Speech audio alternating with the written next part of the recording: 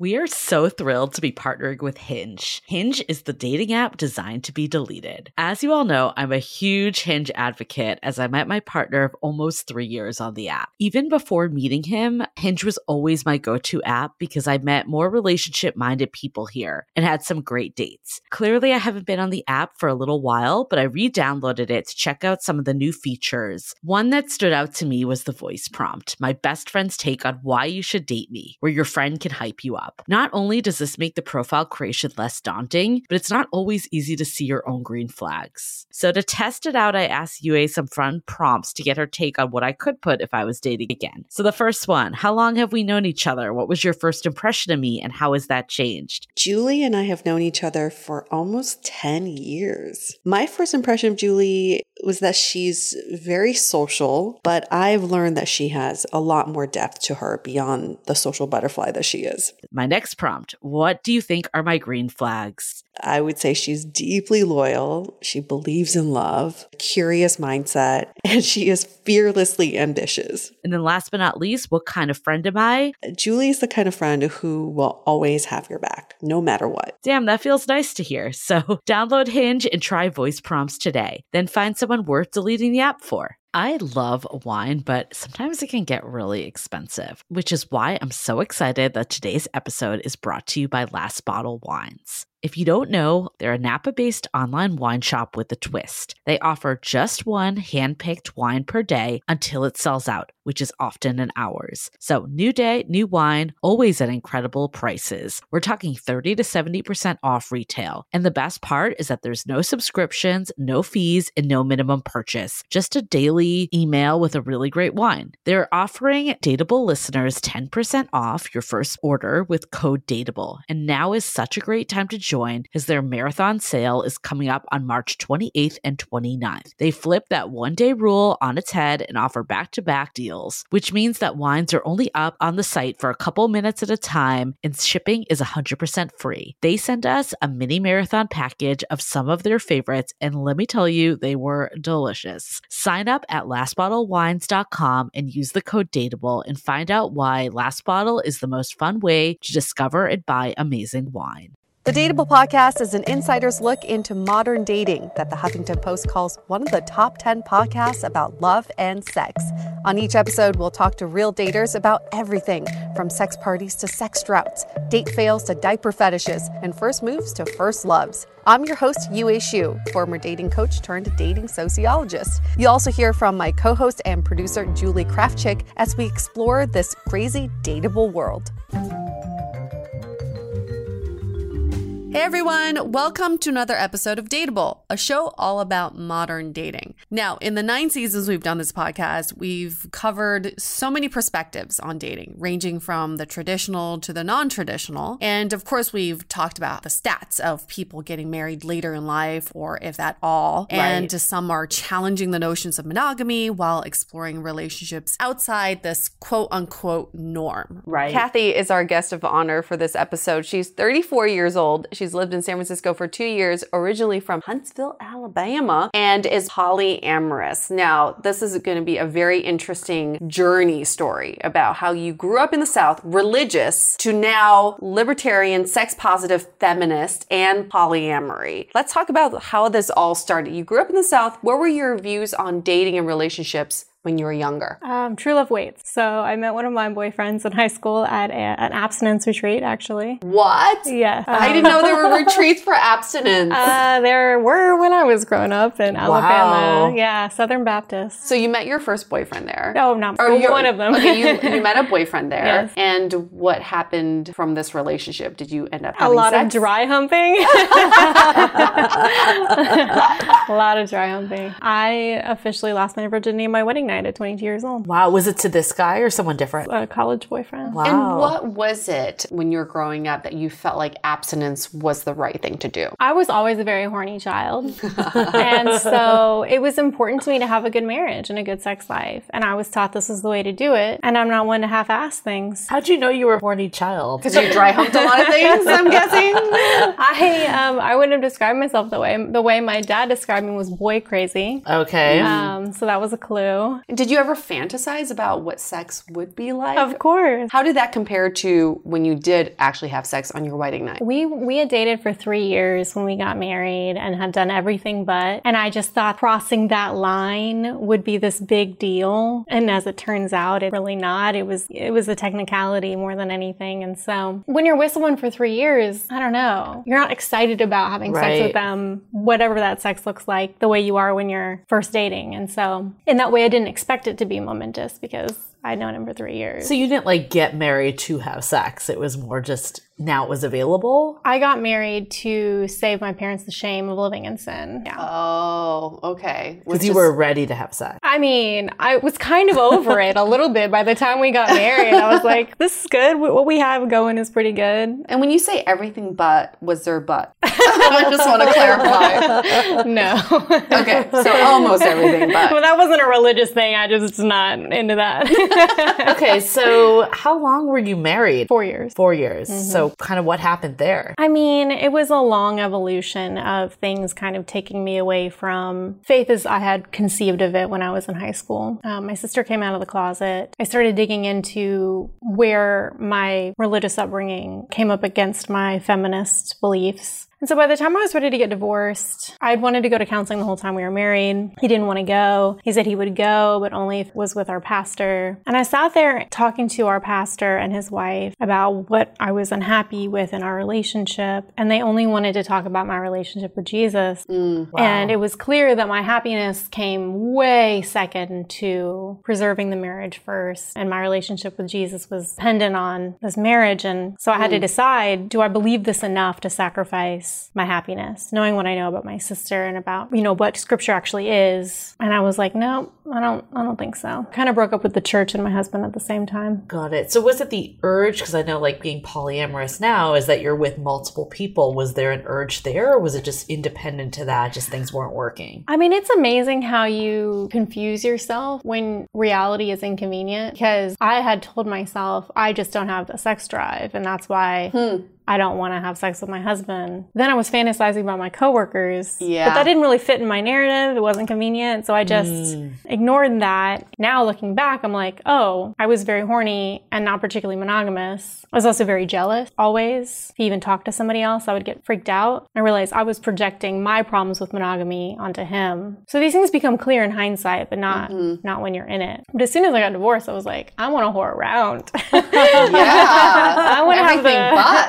I'm just kidding. With the but.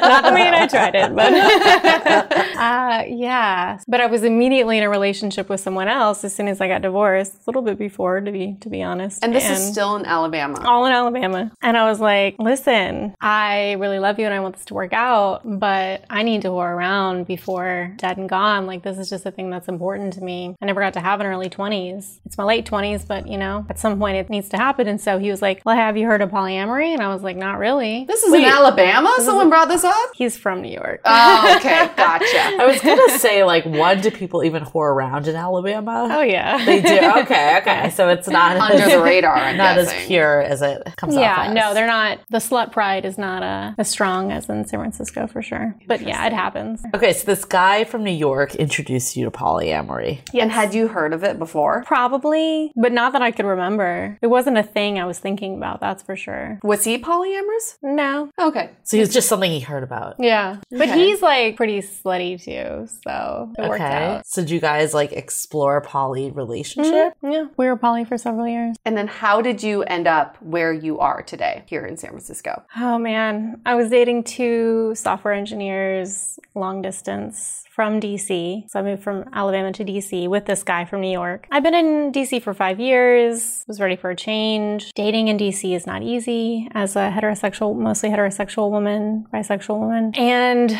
yeah, so I moved out here to be with them, and that was 2 years ago. The long distance people. The long distance people. How did you even meet them? And 2 of them? So one, hilariously, I went to high school with and grew up religious, yes. So you guys both rebelled. Him sooner than me, but we got there eventually, both of us. The other through Twitter. Through Twitter? Twitter. It's like people meet through DMs on Instagram. He slid into my DMs. It's very 2012. Yeah. Yeah. Well, this was, to San Francisco to be with the software engineers. Yes. Both of them. And then you discover there's 10,000 more here. Yes. Much to my delight. And then what happened? Oh, man. And were you still with a boyfriend at the time? No. We had broken up. It's weird. Some relationships are better long distance. Some relationships, when it's the daily thing, you're a different person on vacation. Right. You're a better person usually. You know, what it is to vacation with someone or visit someone is very different than what it is to live with them or see them multiple times a week. And so they were not right for me as configured. I'm still close with both of them. Why did you and the boyfriend break up? I mean, we had some dysfunctions for sure. And rather than like face those dysfunctions and either fix them or break up, I just kind of left him for another guy I was seeing. Oh, okay. Gotcha. Yeah. Why turn to polyamory opposed to just being open or like having just sexual encounters with other people? Yeah, that's a good question. Probably it was that whole wanting to be like actually free. And if you have a lot of rules, then you're not as free. When we first opened up, it really was just sex. Okay. I just had a lot of sex with a lot of people and I didn't really have ongoing relationships with them. But as I've had a lot of that, I don't really like it. I don't like sex that doesn't involve feelings or connection sometimes. And, you know, I'll take it if that's all that's available. But my preference is to have sex that, you know, meaningful. Yeah, interesting. You're an interesting person and I care about you. It's not just for the sake of having sex. You actually enjoy this person. Right. And find them interesting. Not that there's anything wrong with sex, just bodies. Like, I think that's fantastic. And like I said, I've done it. I'll do it again. I prefer that kind of more connected sex. Not as fulfilling to you. Yeah, it's not as interesting for me for sure. So you said something interesting that you just wanted to be free. Yeah. Like in your polyamorous relationships, do you ever have like primary partners and then secondary, or do you kind of keep everyone at the same level? Yeah, I've had it all. I thought I was non-hierarchical for a while, and then it turns out that I really wanted a partner, a primary partner, a life partner. Actually, it hurt someone very badly, creating an expectation that we would be non-hierarchical and then putting them below someone who wanted a more hierarchical relationship with me. And I think that's kind of a central tension in my life, and probably not just mine, is that I want it all. I want total freedom and I want total security. I want primary partner and to be answerable to no one. I want excitement and comfort. Now what I'm focused on less is figuring out what I want and more, I mean both, but I'm more focused now on being humble about what I can promise people, because I don't want to put anyone in that situation again where they think I'm going to do one thing and I do another. But it's hard because I don't even know myself. Like, I think I'm pretty sure I want a primary partner and a life partner, but you know, what does that mean? Like, what does that cut me off from? What does that require of me? These are tough questions and I'm still trying to figure it all out. Yeah. So what is kind of like your current situation? Like, what's like a day in the life of like different partners, and like, do you have like a primary partner? Like, how does that work for you? I'm in a moment of transition. Okay. As we all are, I think, at all times. You know, it's fluid right now, but I'm very grateful to be with people who are my friends and lovers. And that's not always been the case. So when you were like not in this state of transition as much, like, did you have a primary and then okay. And then like, how many secondary people did you have kind of at a given time? Probably like 2 to 4.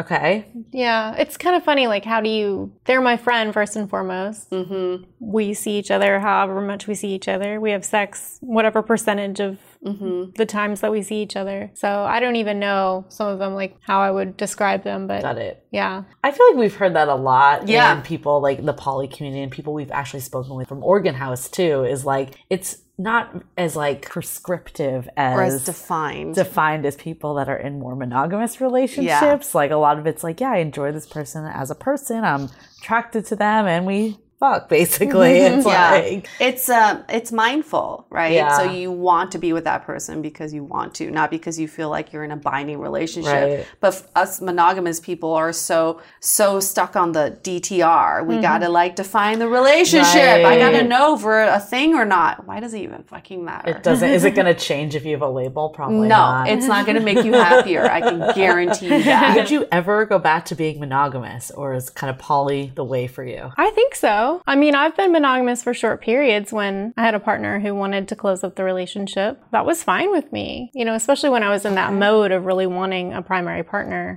It's not my preference, but polyamory takes a lot of time and energy. And if I were with someone who was like, I don't really want to spend it, I don't really want you to spend it, I'd be like, yeah, I can live without it. Not having the option would be hard, but not exercising it, less so. So it sounds like you really just want the option more. Yeah, I think so. That's the freedom part. Yes, definitely been an animating desire throughout my life, is that desire for freedom, a very strong value of mine. So I know with polyamory, a lot of people that are hardcore polyamory, will say that you kind of learn so much about yourself and relationships and trust and communication, all that stuff. Do you feel like you can also learn that through monogamy, or do you think there is a certain situation with polyamory that does give you more of that learnings? I think you can learn everything that you can learn in polyamory and monogamy. Really? Absolutely. I mean, think about it. What's the difference really between having an honest and open conversation with your partner about being attracted to someone else in the context of you can have sex with them and you can't have sex with them? It's kind of the same shit, right? It's like for me, when I've been in a relationship, what hurt me was that they wanted to rather than whether they did or not. It's like, I feel jealous and insecure that you want to fuck this other person. And so confronting those feelings and dealing with them as a couple and being constructive about it doesn't require having sex with other people. It just requires being honest. And so, yeah, I think everything can be achieved without polyamory. What I think, though, is that most people just don't have that conversation because they don't feel like they need to. They're attracted to other people, they're not getting their sexual needs met, whatever, and they just kind of grin and bear it and wait for it to pass rather than taking that opportunity to grow with their partners. And so it's a forcing function for a lot of this growth. Polyamory forces you to have those conversations because you're faced with it day to day. Exactly. Yeah, I feel like sometimes, I don't know, I go back and forth on this. I'm in a monogamous relationship right now. Do I want to know that he's attracted to someone else, even though he's not going to act upon it? Will that information help me? Or would I rather just not know? I don't know. I go back and forth all the time. What about you, Julie? Would you want to know? That's a tough one. Because I debate. I'm like, it'd be nice to know because then I don't want him to feel deprived of that mentality. Even if he doesn't act upon it, it would be nice to have a release from it. Yeah. But then at the same time, I almost feel like some people get off on being able to hide that secret. Like I'm attracted to someone else that's not my partner. It's out in the open, then maybe the attraction's no longer there. Yeah, I don't think I'd want to know if they weren't going to act on it. I think what the part about polyamory that I do actually appreciate is that it's a way to kind of honor just what you want to do without cheating on someone, right? And having that distrust. But I guess in this situation, if they're not going to act on it anyways, I don't know. I think it would depend, if it's actually causing issues in the relationship. To your point earlier, if it's things that you're holding back and resenting and it's causing the relationship not to flourish, then yeah, I would want to know. I'd rather get it out in the open to discuss. But if everything was going great, besides that, I don't know if it would be necessary. One thing to keep in mind is that talking about these uncomfortable issues is an avenue for you and your partner to connect. Yes. Yeah. Yes, that's very true. It's a kind of intimacy that you're not going to be able to have otherwise, which may or may not be valuable to you. But since I love talking about people's love lives, it's been incredibly valuable to me to get to connect with my partners on that level. Who are you attracted to? Yeah. Did you flirt with her? How did it go? These conversations were, of course, painful and, of course, hard at first and are still sometimes hard, but they're also very, for me, rewarding. It could give a spark to the relationship. I could see for that. sure. Do you think that girl's hot?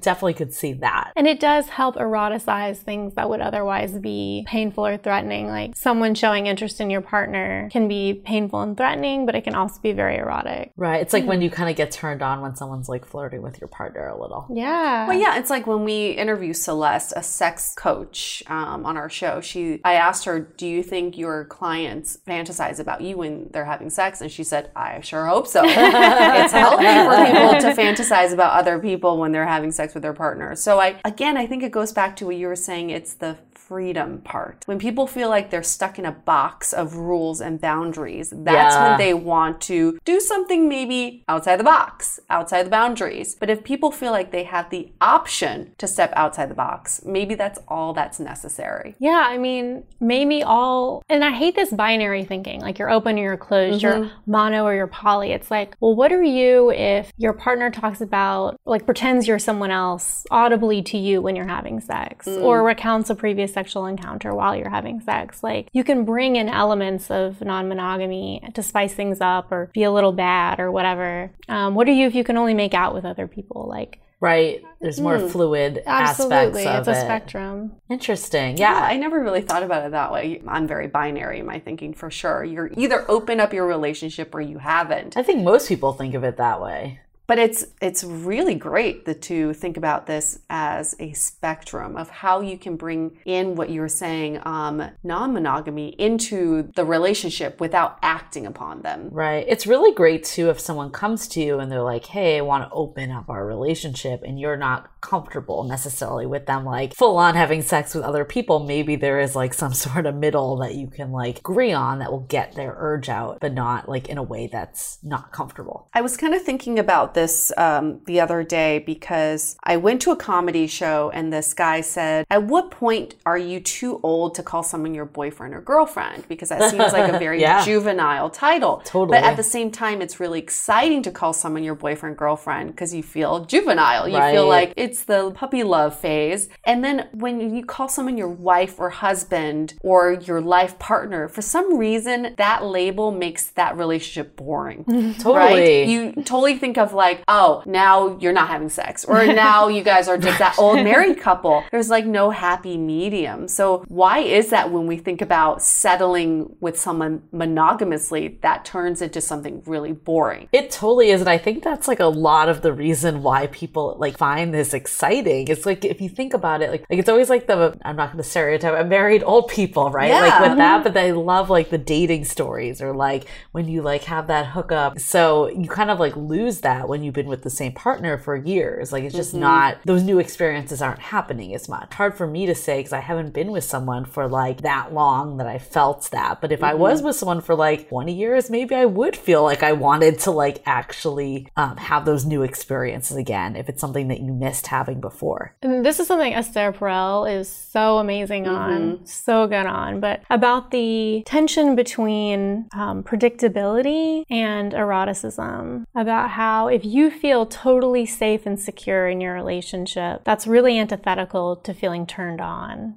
And so I think that's that tension of when you're married, right? That's a sense of security. Yeah. When you've been together a really long time, that offers a sense of security. But then it's also incredibly unerotic. But the truth is, in every relationship, there's a lot of uncertainty that we don't like to acknowledge because it's really unpleasant. And so what polyamory can do or does, but you don't need polyamory for, is it acknowledges and brings that uncertainty to the surface, because you can't ignore the uncertainty of whatever happening when a lot of whatever is already happening. Right. And so I think acknowledging that your partner is a completely different person than they were when you got together with them, because we're always changing, we're always dynamic. Right. Acknowledging that their needs and sexual desires are going to change and are not being completely fulfilled by you because you're one person.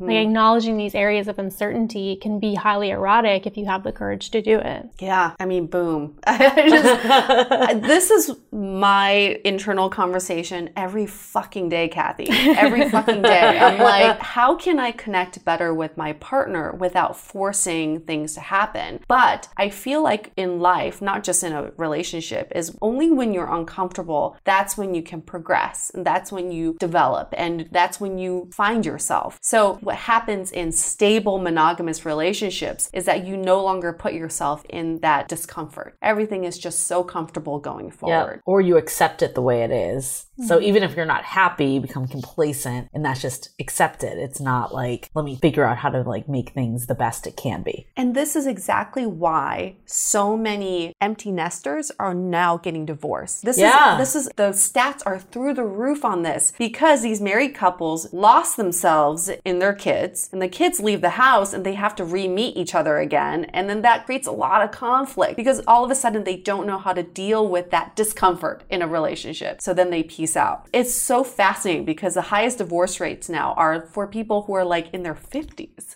That is really fascinating. Yeah, it's the empty nesters. And initiated by women. Mostly initiated by women. Mostly initiated by women. And then it's like years of built up resentment too. You know, it's that like, oh, for the last 30 years I felt this about you. Why didn't you do the dishes every night? And then all of a sudden it blows up when the kids are out of the house. I think also people preserve for the kids a lot of times too. So if that's not a factor anymore, then it leads to more of this. And like a lot of parts of this country and other countries, like polyamory isn't as big and as open as it is in like San Francisco, New York, like some of the major cities here.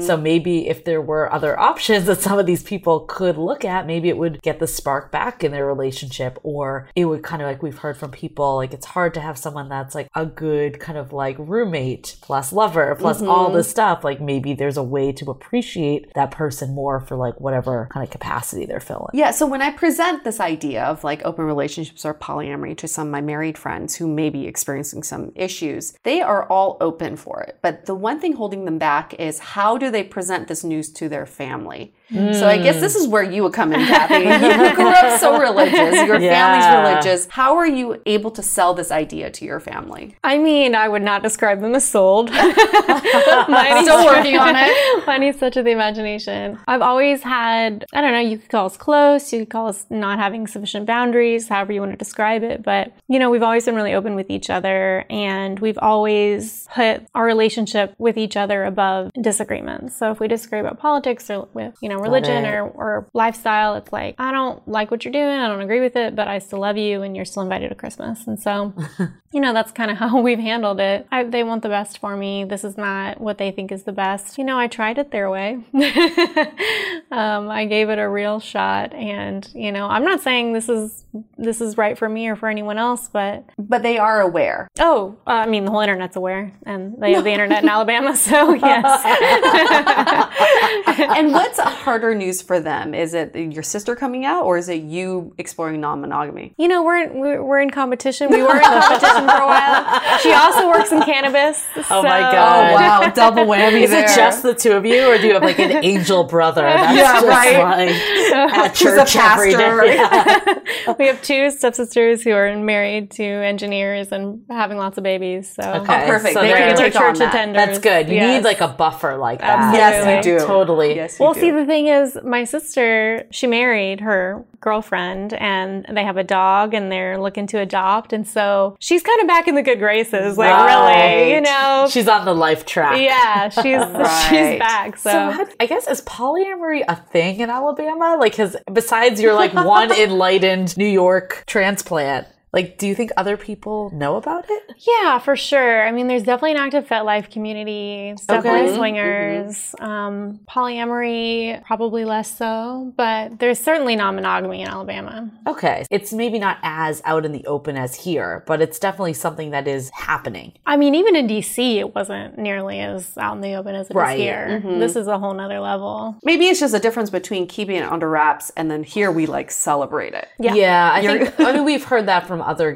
like when we had Ben and Kate on the podcast that we did the sex party with, and we talked about their polyamorous marriage. Like they said, even in New York, there was a scene, but it was more underground. Yeah. People didn't want it to be like associated with profession as much, where here people, I think, are a little more open. And there's still a lot of stigma. Yeah. Oh, absolutely. Because it's still relatively new-ish for mainstream. Do you think there's stigma here? Like, have you experienced even in San Francisco? I mean, yeah, I have people who are not out because they don't want, they maybe, let's just say, work at a school. Yeah, it's mostly work. They don't it's work and family. Yeah. People who live here and their families don't. or their families are conservative and they just don't want to deal with it. What is it that it's like perception that you're like a slut or like? Honestly, one of the weirdest things is that a lot of people will look at an open relationship, or an open heterosexual relationship, and assume the woman is being put upon, taken advantage of, played for a fool. Yeah. Which is absurd because the vast majority of heterosexual open relationships are initiated by women, and women have a much easier time non-monogamy than men do.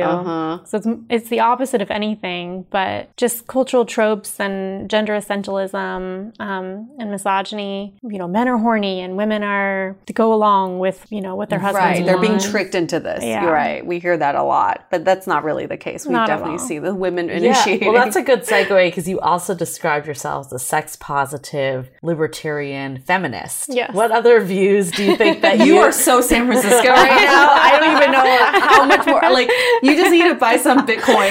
We have Bitcoin. She has Bitcoin. Of course I have Bitcoin. Oh my gosh. Do you have a t-shirt that's printed sex positive, libertarian feminist? Because I think you should get one. And I will volunteer to make you one because that would be amazing. I will wear it. We should maybe start selling those on the Dateable site. Let's resurrect the t-shirt business. But we should just change the name of this podcast. Sex positive, libertarian, feminist podcast. So I guess, is there any views that like particularly stand out? Things that you talk about outside of polyamory that falls into? Sex work decriminalization. Okay. Is probably my big hobby horse. Got it. Yeah. Why? You don't own something if you can't sell it. Or women and men, people who are sex workers can't report crimes against them for fear of cops can use a sex worker services and then arrest her. Like, that's legal. Now with the war on communities that sex workers use to screen clients and give each other safety tips, being eroded by Sesta Fosta, sex work is becoming even more dangerous than it needs to be. There is no reason that makes any sense why I should be able to exchange my labor making a latte for money in a white market without fear of violence, but I can't give someone a blowjob for money in a white market without fear of violence. Like, that is just very stupid and very harmful. We had a great episode. Yeah, we did. Throwback to, what was it, season 7? You remember the seasons way better than me. I think it was season 7, and it was At My Service is what it was called, and we had a pro dominatrix, and she kind of talked about all of this too, of just like the challenges that were going on and how like the community like had a lot of restrictions of how they could like market services and like just all of like the legal and physical dangers that were coming about. How do you think like your traditional views in Alabama kind of like shape this and polyamory and like all your way of thinking now? And do you still have internal battles? Certainly. With your old ways and new ways? Certainly. I mean, that's such a big question. I think, so I grew up religious, but a lot of people did. But for me, I was a true believer. I think what's the same between then and now is I'm still a true believer and I'm still evangelical in what I now believe. I mean, I have a blog, I go on these I'm about spreading the gospel of what I think is right. And I think the other thing is that I've always been obsessed with truth and justice. But now it's just a matter of I'm less willing to be ashamed of things that aren't hurting anybody. I think that's the big difference between then and now. I don't think sex is some magical thing that makes a transaction immoral or, you know, something that people should be ashamed of. I think it's been a huge problem in society that we've shamed people for being horny little girls, for having a sex drive, for wanting to get outside the bounds of monogamy, for doing things that don't hurt anyone. Let's hold that thought for a sec. We'll get right back to it. This episode is sponsored by Via. We all know there are things that can help set the mood in the bedroom, but did you know a little THC could also do that? Yes, Via has developed a unique blend of pleasure-enhancing cannabinoids, libido-strengthening herbs, and a low dose of THC all into one mind-blowing gummy called High Love. This gummy, wow, it will awaken your senses, increase blood flow, and intensify any sexual experience. I've been pleasantly surprised by the High Love gummies because it is just the right amount of THC for me to have a good time without feeling sleepy. And hey, if THC is not your thing, Via also offers a wide array of other gummies without it. And everything legally ships in 50 states with discreet packaging directly to your door. So if you're over 21, you can get 15% off and a free pack of award-winning Dreams THC plus CBN sleep gummies with our exclusive code DATEABLE at viahemp.com. That's VIIAHEMP.com. Let the gummies work their magic. Head to viahemp.com and use the code DATEABLE to receive 15% off and one free sample of their Sleepy Dream gummies. That's viahemp.com and use the code DATEABLE at checkout. Take your passion and pleasure to a whole new level with High Love from Via Hemp.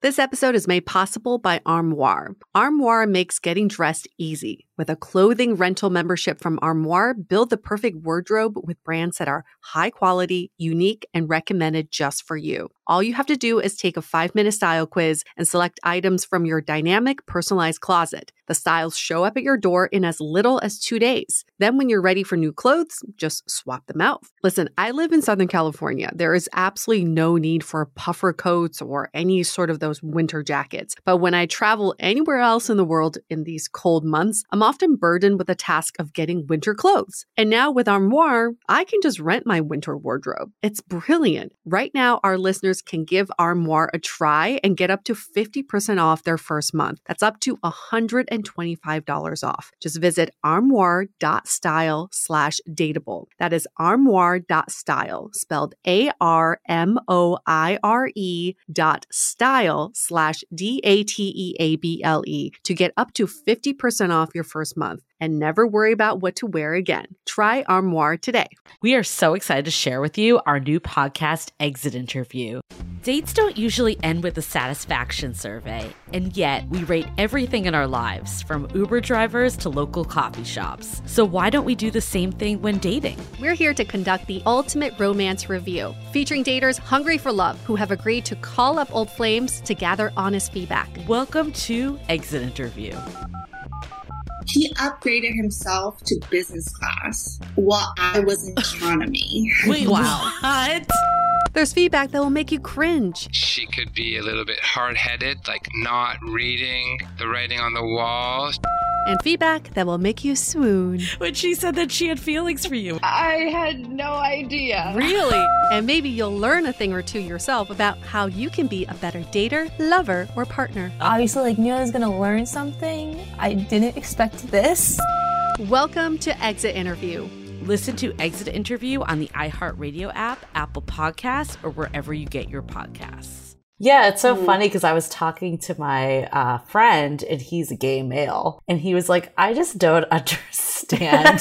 Like he's straight like, people. Yeah, he's like, "I literally just went to a bar with my partner and had like a casual 4-way on a Sunday, and like for whatever reason, if like that happened in straight like traditional world, not polyamory, but like more like traditional dating, that would be like, oh my god, this would be huge, but it's such like a norm, right? So it's like his question was, he's fascinated by why is this such a big deal for like straight heteronormative type relationships. Like his is like, why? Is it because of like religious upbringing? Is it because like women don't want to be feeling like sluts and like misogyny? Like what is kind of like the core of like why this is like not a normal thing, where in other worlds it's totally whatever? I mean, I started thinking about this when my sister came out of the closet, and I remember sitting there in church and the pastor or the youth pastor, whoever, would be fat and railing against homosexuality. And in the Bible, overeating is a sin. Not to say every fat person overeats,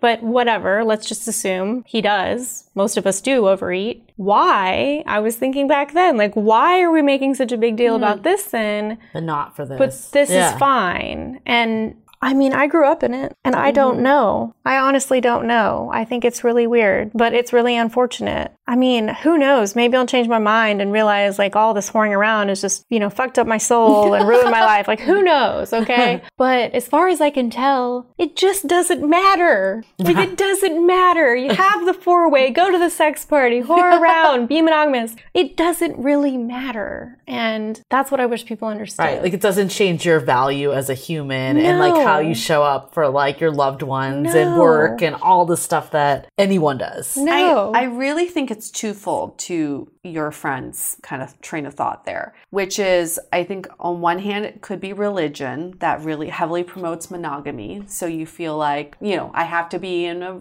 monogamous relationship. Marriage is the answer. Right? It gets me closer to God. Other factor that comes into play is media portrayal of your typical monogamous hetero couple, which is all about possession. You wear this engagement ring because you belong to me now. You're my fiance. You get married because now you belong to me. I take your last name because I'm yours. So that creates a lot of jealousy. It creates a lot of uncertainty in relationship. And that's why people are so afraid of exploring outside of monogamy, because they feel like there's this tie of possession to your heterosexual, partner.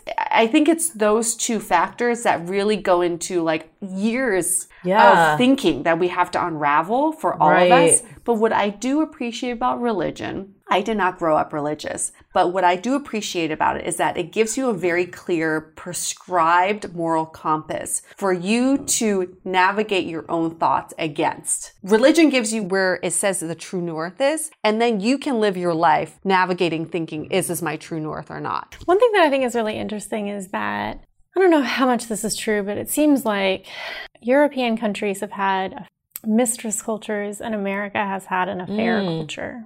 I mean, I think we can all agree that monogamy has always, since the beginning of agriculture, been expected of women because men wanted to be sure that the babies they're providing for are theirs. So it was very important for women to be monogamous.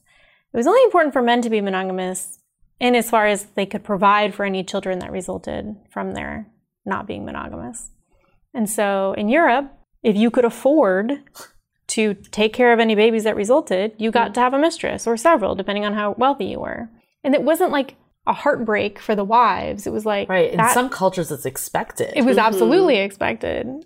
In America, instead of mistress culture, where the mistress is acknowledged, understood, not a big deal, we have this, I think, much, much worse affair culture where... It's betrayal. It's betrayal, and we need to break up, and it's a reckoning, and I don't know. I think, in a way, it's an attempt at progress and trying to make it even between men and women, but then we're just making it suck for everybody. And so, to me, polyamory is a feminist reaction to both of those cultures, which I think are both kind of failing in their own ways. Well, it's super interesting that women are initiating more than men to be polyamorous. So that does say a lot about the feminist aspect Women of it. started the sex positivity movement. Right. So that makes total sense for that. Yeah. What were you saying about the moral compass? I just find that if you're raised in a certain way, especially in a religious way, then you have these concrete ideas of how life should be lived. Yeah. And then as you live your own life, you can just measure up against what you were taught. But what I find with a lot of people now is that everyone's just lost, because when you give them just a black hole of choices, I've seen this from online dating too, people have no idea what they want or looking for. So therefore they have actually no baseline to compare what they want. So what we've seen, there's some who are new to the poly community and they feel like, yes, this is all about sexual liberation.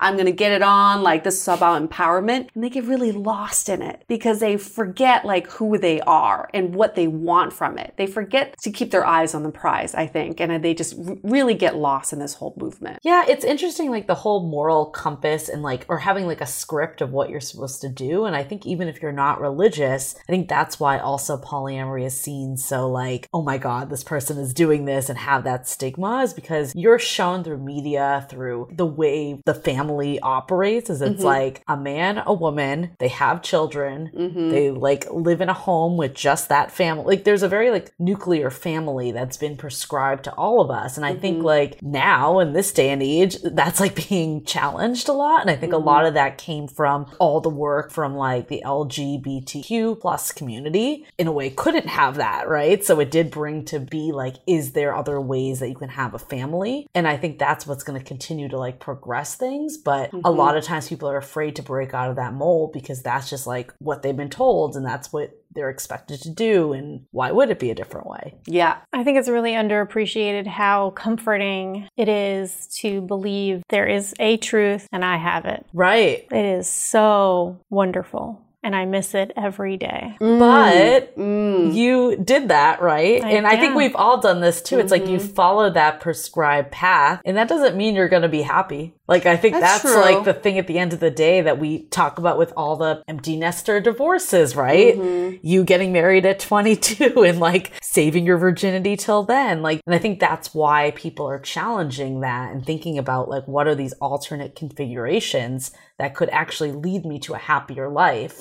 Because just by following that prescribed plan doesn't work for everyone. But maybe that's something we can really learn from religious upbringings, is that we live life with different theories that we want to test. It's just a thesis. So maybe that thesis is a truth we live by right now. And then we just slowly uncover, is this something I believe in or not? I think we are just all too fucking directionless right now. There's too many choices. Oh, we can live non-monogamous life. We can live a monogamous life. I don't know what I want anymore. So it'd be nice to say, this is my daily truth. My daily truth is I believe it takes a village to raise kids and a family and a community. And that's why I believe in polyamory. Maybe that's it. Who knows? But it'd be nice if people had more of a direction. I think what people need is meaning. And I think that meaning is found through other people. And I think that religion is an excellent source of both meaning and community. People go into polyamory a lot of time expecting it to fix their loneliness, either in their relationships or just in their lives. And it won't by itself. I've tried. Having sex with a lot of people is fun, but it will not fix your loneliness. And well, going into a relationship won't fix your loneliness either, No. even if it's a monogamous relationship. Absolutely. So. Absolutely. And so I think there's an opportunity. We are beginning to see groups that are not the church, like Organ House, fill that church-like function of providing meaning, whether that's normalizing non-monogamy or, providing those templates to people who don't have them right now because we've been given one template and we need more, or whatever it is you want to accomplish. Idea is to truly depend on each other. Yeah. When something happens, you know who your community is and how they're going to step up for you. And you know when someone in your community needs help, how you need to step up for them. That's something the church has done a great job at. Yes. That we outside of the church have not. The sense of community. I mean, people say that all the Huge. time with like religion kind of being on the back burner. Like, it's so interesting because I remember like growing up, everyone would be like, what religion are you? And like now, when do you ever it's like ask taboo you? to ask that now. Or it's just like something you don't even think about, I feel like. Because it's like so many people just like don't kind of affiliate with any religion. Like there's so much going on, but people will say a lot of the benefits of religion was the community. Absolutely. So I totally agree with you of like, how can we find that in other places? It's not like, let's go to church or temple or like somewhere that there is like a set of rules we must follow, but is there a place we can find that sense of community elsewhere? And feel safe. Yeah. And by the way, it's the best way to meet a partner. Yeah. It really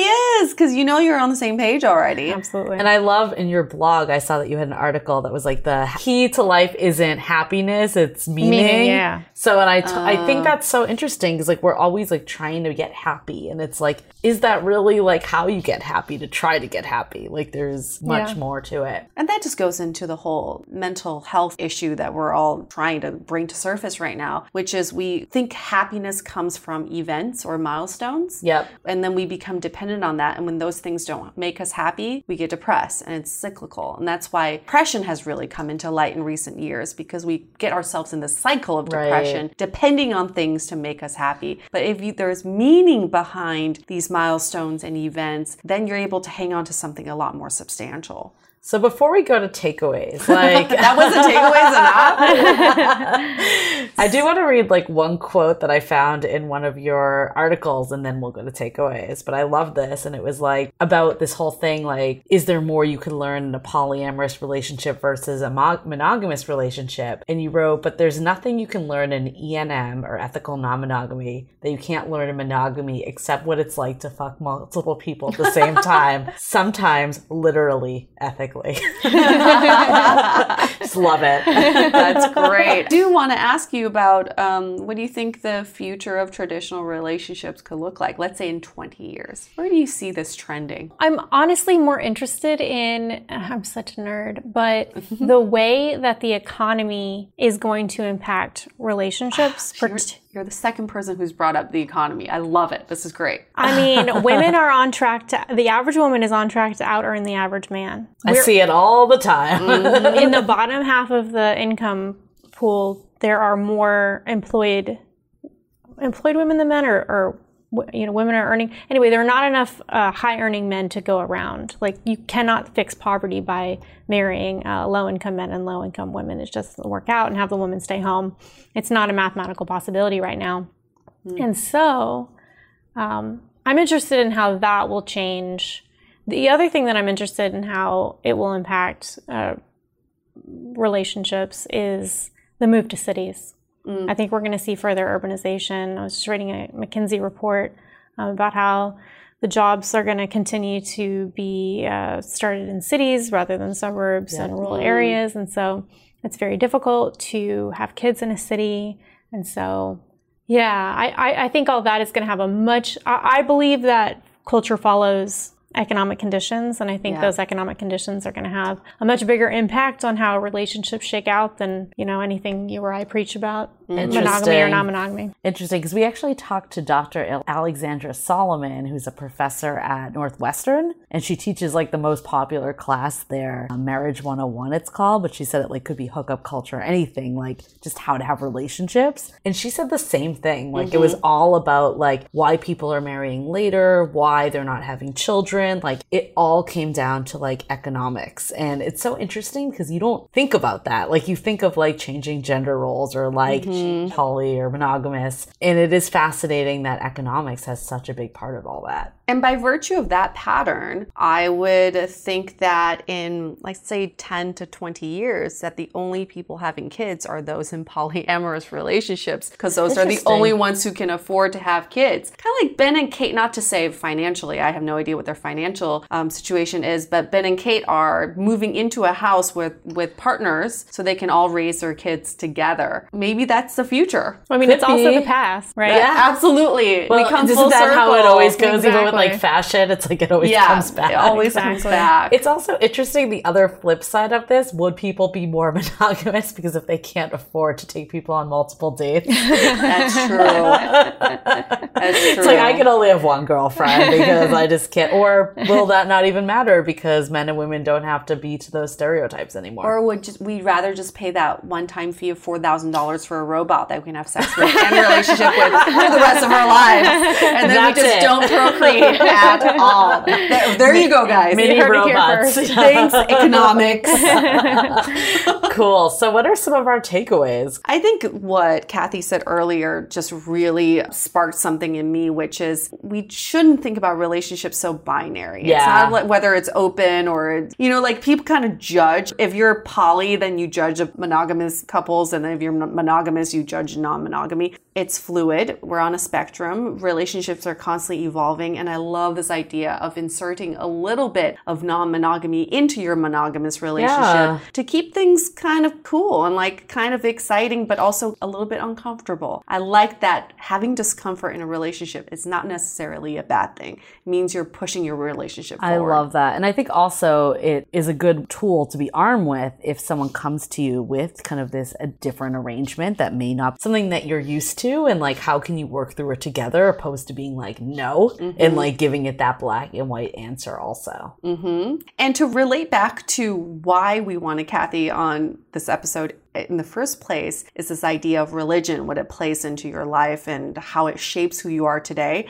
I think we should all sit down one day and just ask ourselves, even if you're not religious, especially if you're not religious, what is your religion? What do you believe in? Right. And that doesn't have to be like Judaism, Christianity. No. All those types of things. Yeah. It can be your made up religion, right? Absolutely.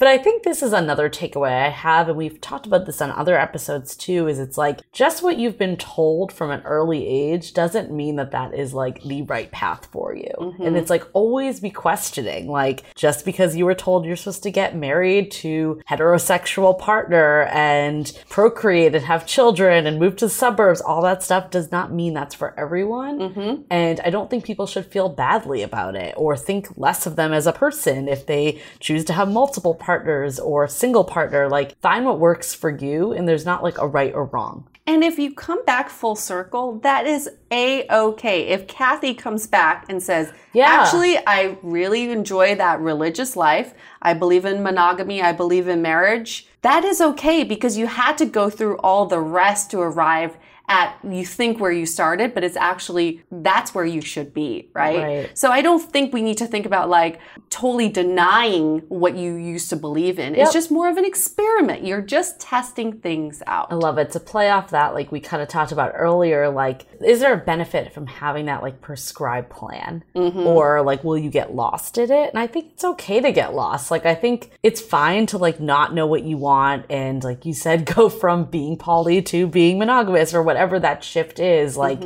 if you kind of know and then you can understand yourself and you can like see if that is or isn't something for you, opposed to just assuming it isn't or like feeling like if you went one path you have to stay there forever, like all of that. I think it's okay to have that exploration. I think the reality is like it's never over. Like even if you're married, like things change, people change. Like I personally want to like refrain from saying like if I'm pro or not polyamory. I think at this stage of my life, I want to be with a monogamous partner. Will that change? Could. I don't want to like close the door in any direction, right? It's like until you're in a situation where you feel differently and like having different experiences, then like who knows? And to be fair, Julie, you haven't been propositioned either. That's true. Right? So it's not even for or against. It's just that I haven't encountered that yet. Right. Like if I was with a partner that was really important to them, I think it's like, I'm going to have that conversation. It's not like a hard yes or hard no. Right. Kathy, I know you kind of talk about this stuff all the time on your blog, but anything from this conversation that you would add as a takeaway that you've had? No, I think it's been a wonderful conversation. Yeah, I think you guys really summarized it well. I guess the one thing I would want people to come away from is to embrace the discomfort, to embrace the uncertainty, to embrace the not knowing, because it's scary and it's uncomfortable, but it's fun and exciting, and it's where the growth is. I love that too. Like you kind of brought it up. It's like no matter what your arrangement is, like there's always discomfort. Just because you're married and there's a legal contract doesn't mean that that's anything could happen. Right? Absolutely. That's scary and wonderful. It is scary and wonderful. Well, the discomfort doesn't have to be negative. It can just be, you can just be curious about it. Why am I uncomfortable in this? And speaking of discomfort, my pants are way too tight right now. I'm experiencing some discomfort because I think I had too many chocolate covered almonds. So that's what I discovered about myself today. Not to do that again. But thank you so much, Kathy, for sharing your journey with us. If people want to read some of your blog articles, where can they find you? Thank you so much. I'm at KathyReisenwitz.com, or you can just Google Sex in the State. And Kathy Reisenwitz is CathyReisenwitz. My Twitter is at Kathy Reisenwitz. Check me out. Awesome. Any other places that you're found or anything else you want to plug? Sometimes I write for the Bay City Beacon. I'm on Facebook. I have a newsletter that you can sign up for either on my website or on Twitter. It's mostly daily, and I'm writing a series right now called What the Fuck is Wrong with San Francisco? It is a guide to San Francisco politics and culture, mostly politics, geared toward people who have not been following it. So, yeah. Wow, I can't wait to check that out. Yeah. Sounds very interesting / terrifying. Drink some wine while you read that. Uncomfort's good, right? Yeah. Embrace that discomfort, Julie. Just do it. One last question. Do you believe in marriage? Like, would you get married again? Oh, that's a good question. Absolutely. Cool. All right. Okay, we can wrap this up. Thank you again. And this was a great discussion. I think we uncovered a lot of layers about everything. From religion to politics to economics to relationships to tight pants. All right. We're going to wrap this up. Stay dateable. Want to continue the conversation? First, follow us on Instagram, Facebook, and Twitter with the handle @DateablePodcast. Tag us in any post with the hashtag StayDateable, and trust us, we look at all of those posts. Then head over to our website, dateablepodcast.com. There you'll find all the episodes as well as articles, videos, and our coaching service with vetted industry experts. You can also find our premium Why series, where we dissect, analyze, and offer solutions to some of the most common dating conundrums. We're also downloadable for free on Spotify, Spotify, Apple Podcasts, Google Play, Overcast, Stitcher Radio, and other podcast platforms. Your feedback is valuable to us, so don't forget to leave us a review. And most importantly, remember to stay dateable.